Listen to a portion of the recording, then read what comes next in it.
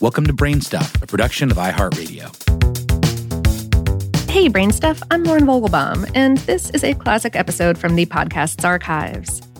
Over the millennia, humans have used all kinds of methods to preserve the bodies of the dead after their lives have ended, and for all kinds of spiritual and emotional reasons.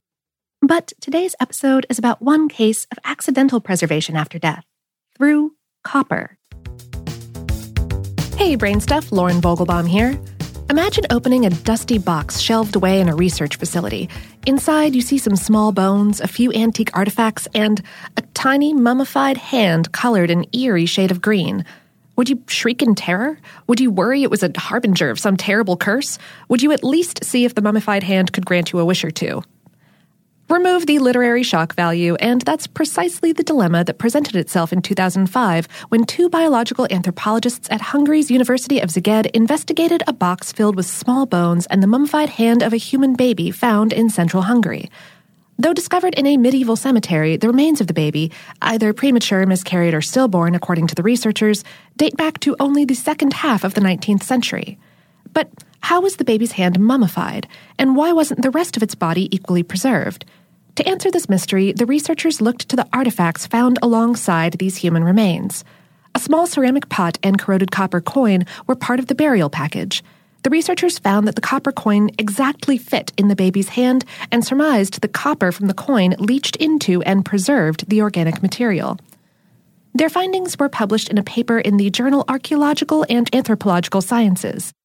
The paper details that the mummified hand contained copper levels 497 times higher than would be expected, and that another baby found at the site buried without a coin did not show similar mummification. The authors wrote in the paper, according to ethnographic references, newborns who died without being baptized were rolled up in some sort of textile and buried in a pot, for example, a milk jug or a small wooden box, in abandoned cemeteries, usually located close to the ruins of medieval churches. They also point out that low-value coins were occasionally placed next to or in the hands of a corpse as an offering to the afterlife. In its metallic form, copper is antimicrobial and can rapidly kill bacteria, yeasts, and viruses. Ancient civilizations knew of copper's microbe-fighting powers. In fact, one of the oldest books ever discovered is an ancient Egyptian medical text known as the Edwin Smith Papyrus. Dating back to between 2600 and 2200 BCE, it describes using copper to sterilize chest wounds and drinking water. And the practice continues to this day. Researchers proposed in 2009 using special copper drinking vessels to sterilize water in areas where other antibacterial medicines and applications are less common.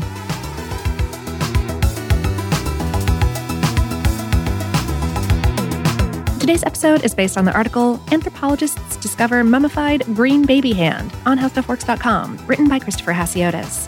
BrainStuff is a production of iHeartRadio in partnership with HowStuffWorks.com and is produced by Tyler Klang. For more podcasts from iHeartRadio, visit the iHeartRadio app, Apple Podcasts, or wherever you listen to your favorite shows.